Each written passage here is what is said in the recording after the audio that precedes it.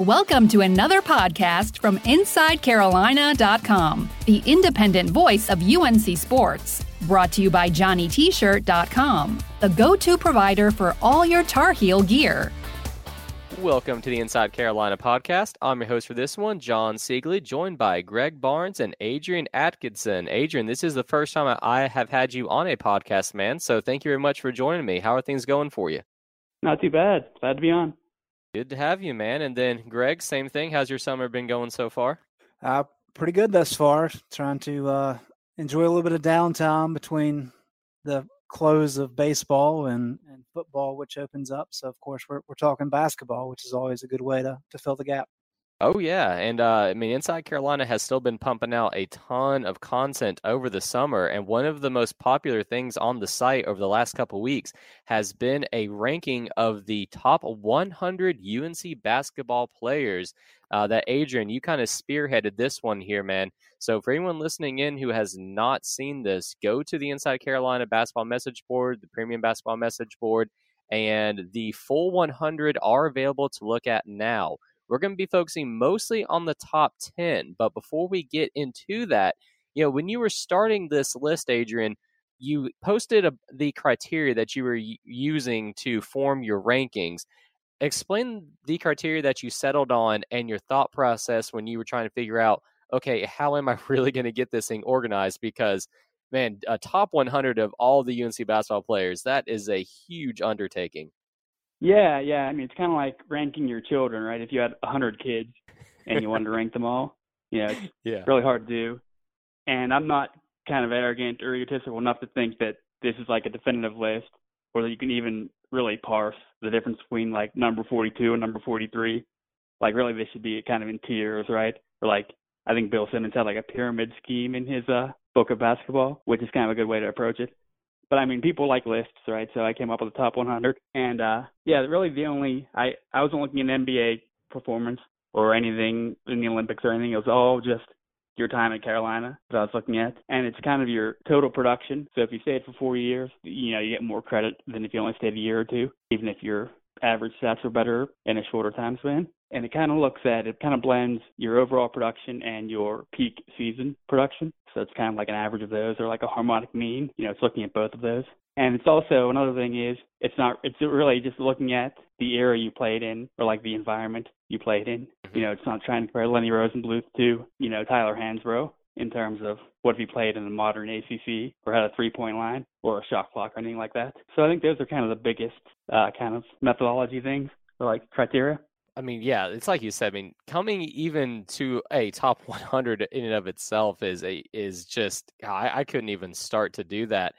Greg, as you were going through and as Adrian was listing them and revealing them on the message board, 10 at a time, as we got to the top 10, expanded out a little bit, maybe to like the top, maybe 15, 20. What were kind of your impressions on some names, Greg, that you thought, all right, these guys have to be like among the best of the best if we're talking all-time UNC basketball players?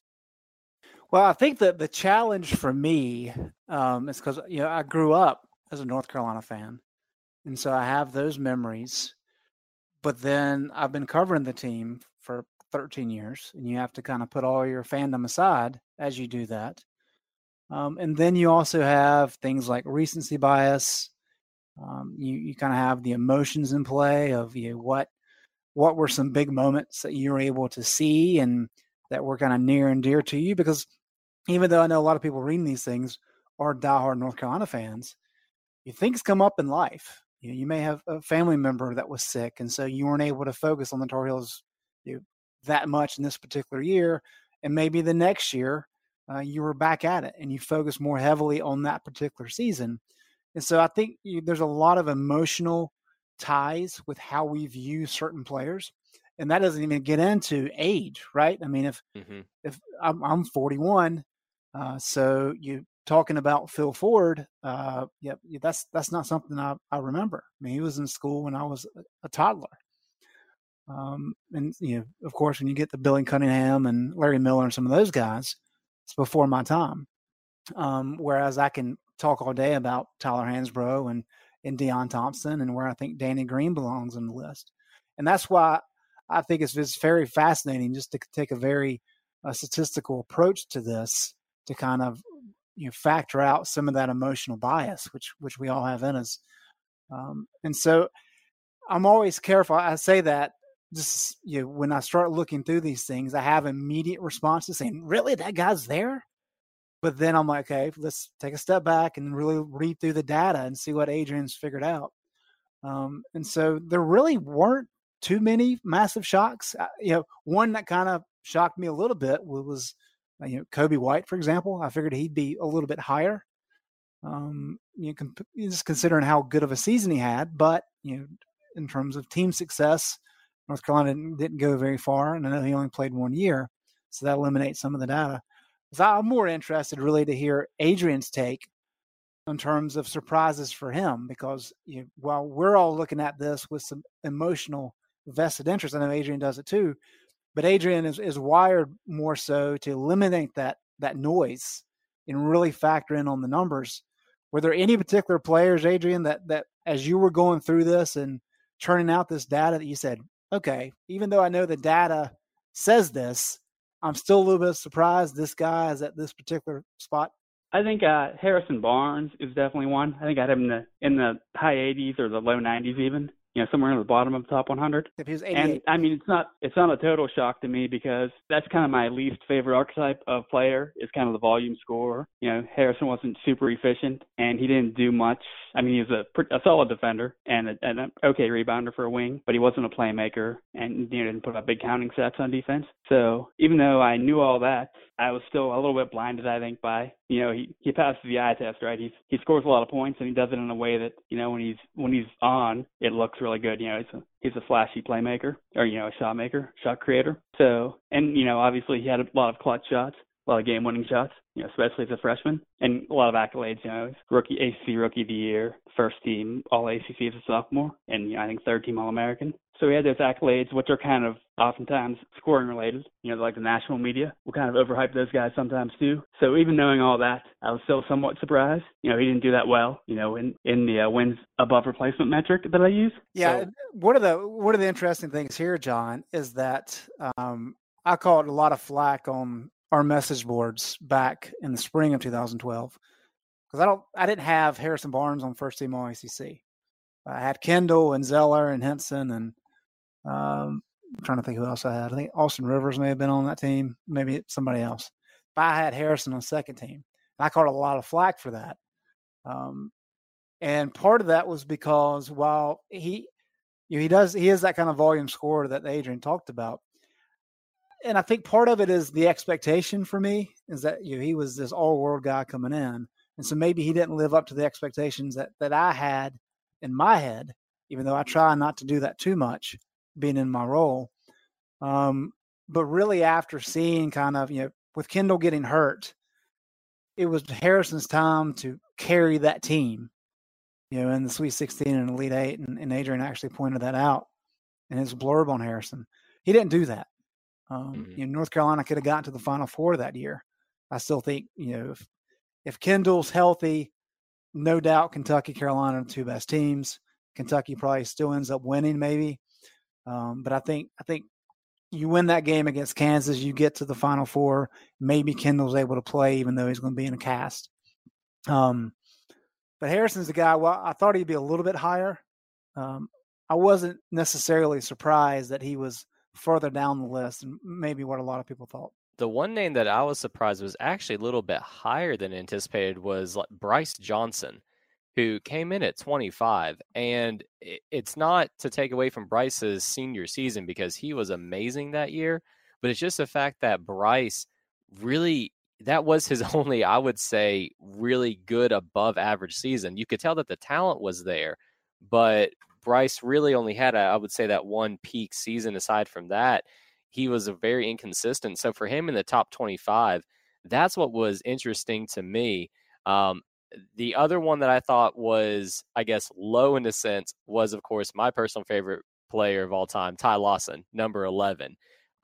Adrian, when you were doing it, Ty Lawson right there, how did he not make the top 10?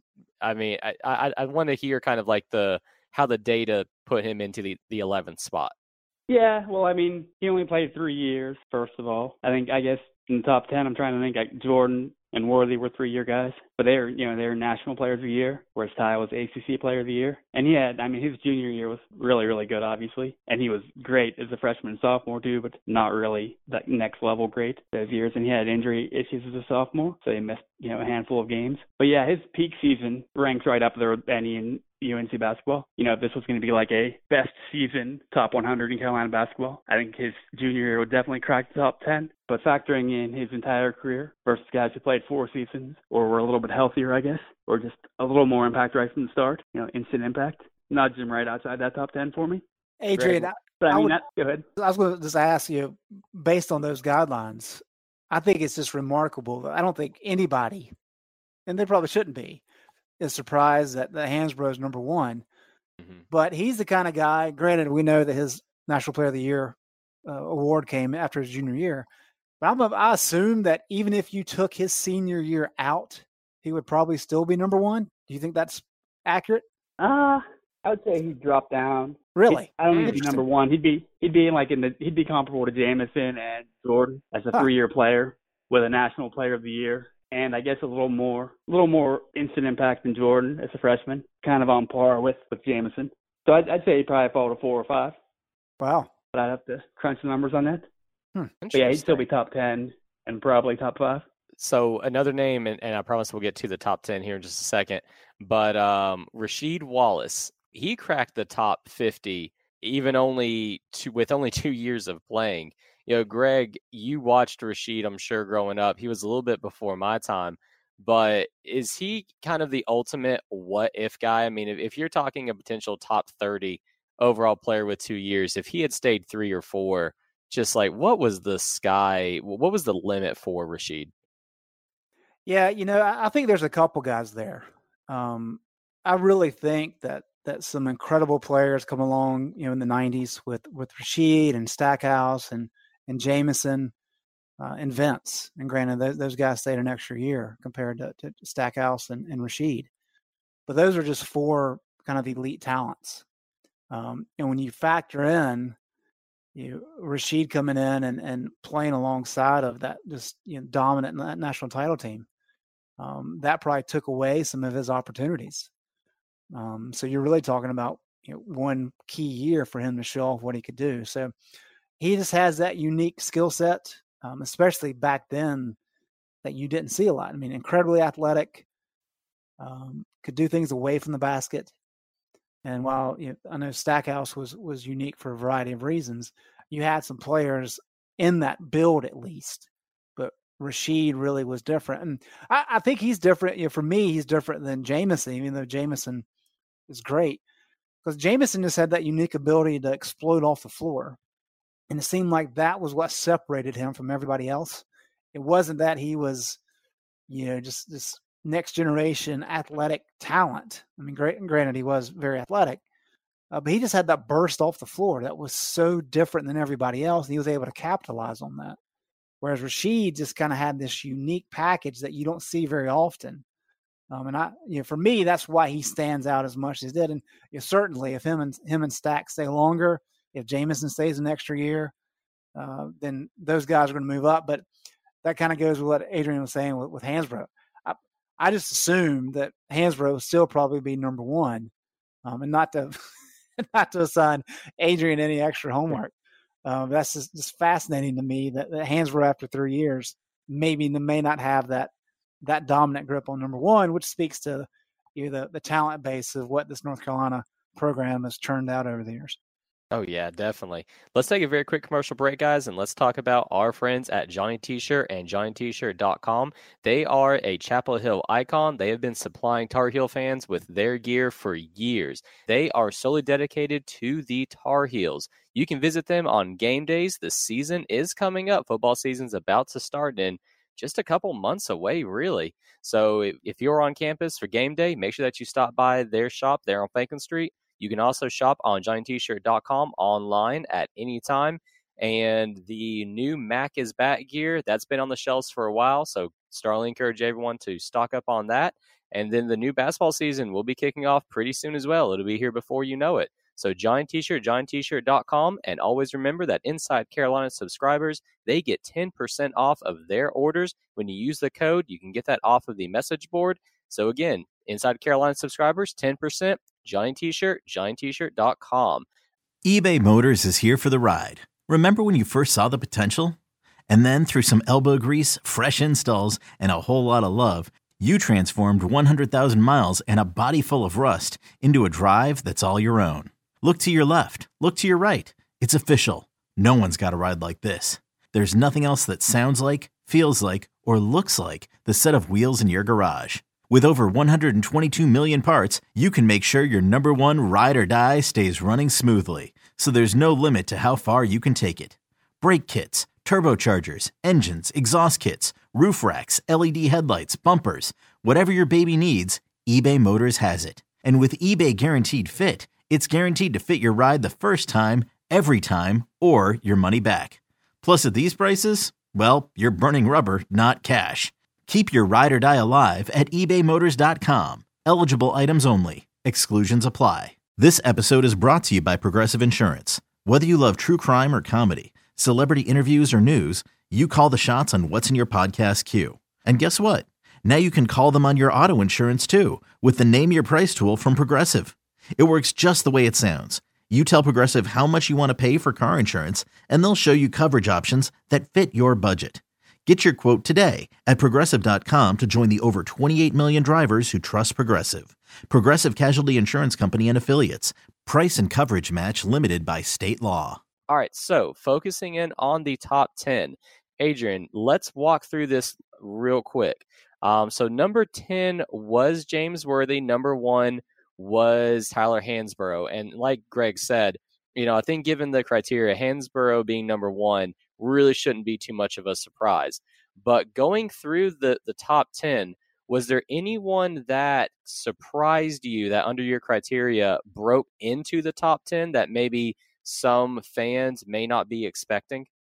I actually think the top 10 was pretty straightforward. I guess like you're saying, you can make a case for Ty Lawson sneaking in there. But I think these 10 were kind of a cut above the rest of the field. I think some fans are probably surprised to see Worthy number 10 as opposed to somewhere high, in the top 5 or even higher, and certainly below Perkins, who's his teammate for 2 years. And, Worthy was kind of the National Player of the Year, the guy who got more kind of notoriety in those teams. But, the wins over replacement methodology really, really likes Perkins. If I was going strictly on that metric, he would probably be number 1, actually. Like, he had more career wins above replacement than Hansbrough, which is kind of hard to believe, I guess, but it reflects just how efficient he was as a scorer and a pretty dominant shot blocker and a better rebounder than Hansbrough. And Worthy was good, obviously, and great in big games. He earned that nickname. But from just 4-year consistency, and Worthy only played 3 years, of course, but Perkins was just a little more consistent, put up those numbers game after game. Then, Greg, let me get your thoughts on the top 10. Were there any names or omissions from the top 10 that surprised you? I don't think so, to be honest with you. I will say this, going back to kind of the behavioral aspect of things. I grew up in Gastonia, and I actually went to Greer Junior High, and we actually wore the same uniforms that Worthy used when he played at Greer back, however many years before in the 70s, so 20 years before or whatever. I still got pictures of it, which is pretty funny. But because I grew up hearing stories about Worthy and knew what kind of player he was, it was always kind of weird to me as I got a little bit older and as I watched Worthy at the NBA level along with Jordan, that when you started talking to North Carolina fans kind of outside the Gastonia, Charlotte bubble, that it was like a no-brainer that Jordan was like the best Tar Heel ever because of that 82 championship. Whereas everything I'd heard growing up was Worthy was the man. It's Big Game James. He's from Gastonia. And so I've always found that, for me just personally, I've always found that kind of dichotomy fascinating. Is because it really was. It was Worthy, and then it was Jordan and Perkins. Whereas I think for a lot of other people, it was, here's Jordan. Worthy was good too, of course, and Perkins was there as well. I do find it fascinating. It kind of speaks to how good those teams were back in the day when you've got Jordan, you've got Perkins, and you have Worthy, all who played on that championship team in '82 are in this top 10. I think that's phenomenal. And granted, Jordan was only there for that 82 year, but that kind of speaks to how good those particular teams were.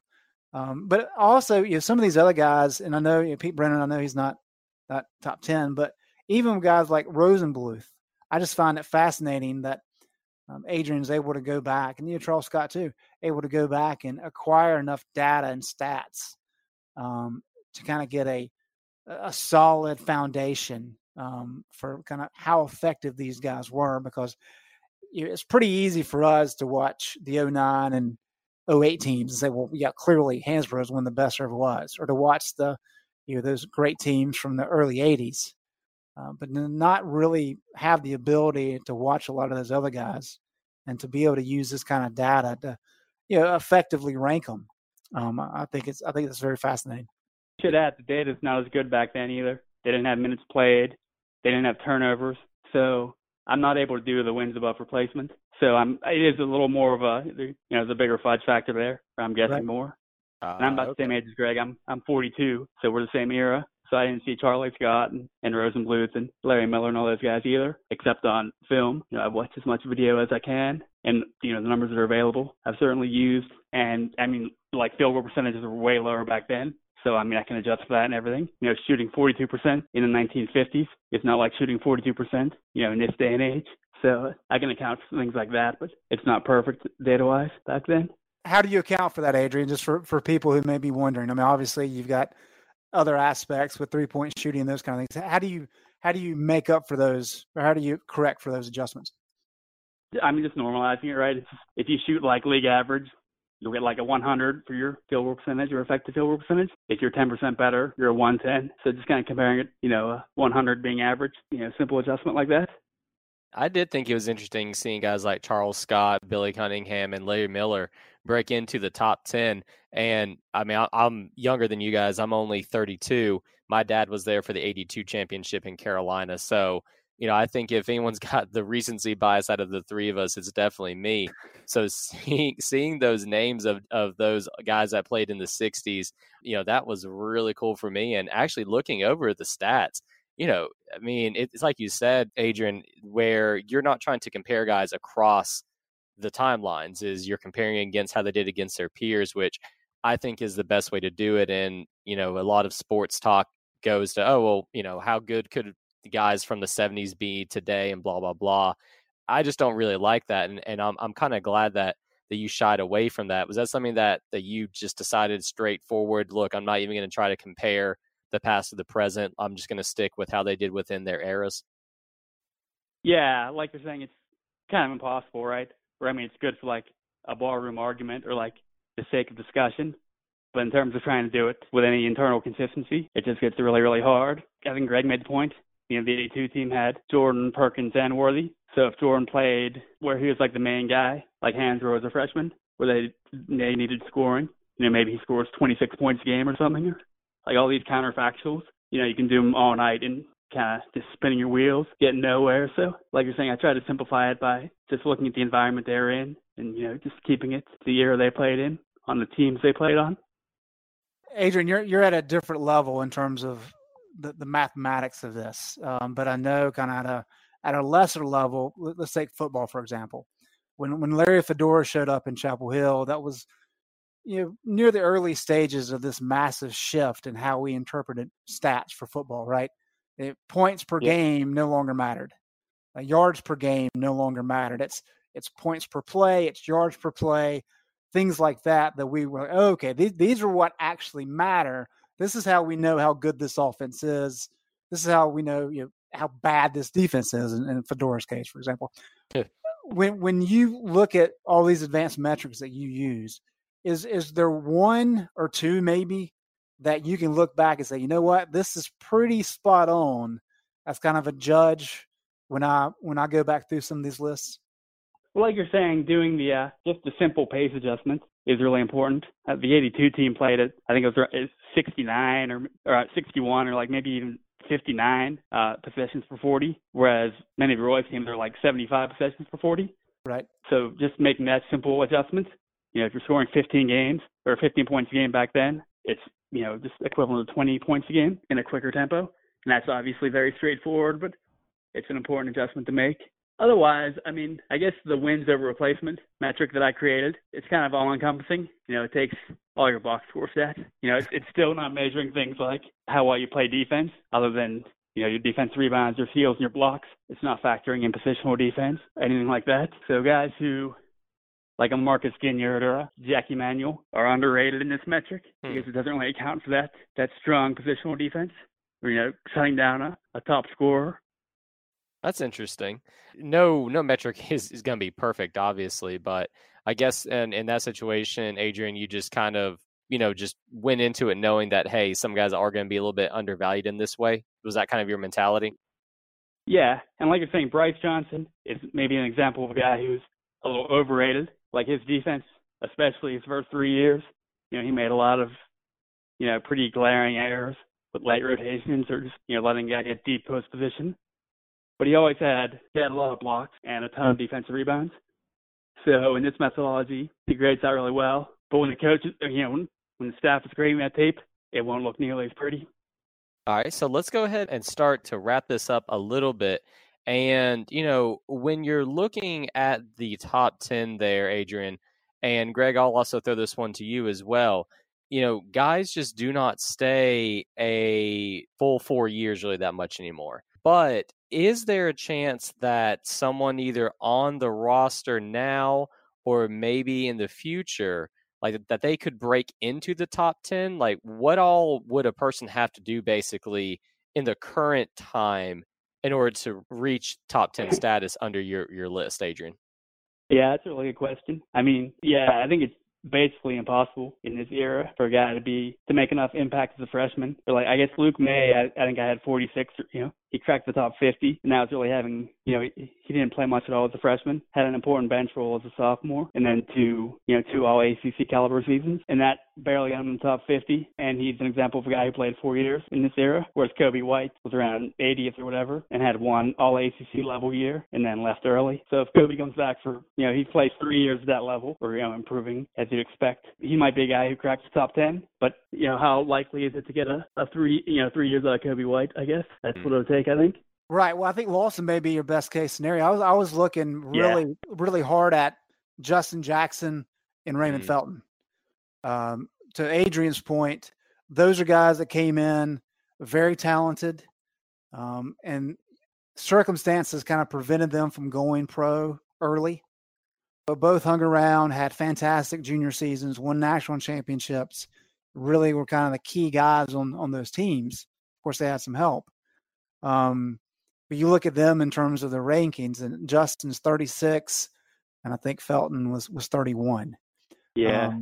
So it would seem those guys, in terms of being very talented guys who can get to the NBA and get to the NBA, mid first round, the likelihood of them not having breakout freshman seasons, but being good enough to reach that potential within 3 years while playing at an elite level, winning national championships, it's hard to ask much more from a player than that.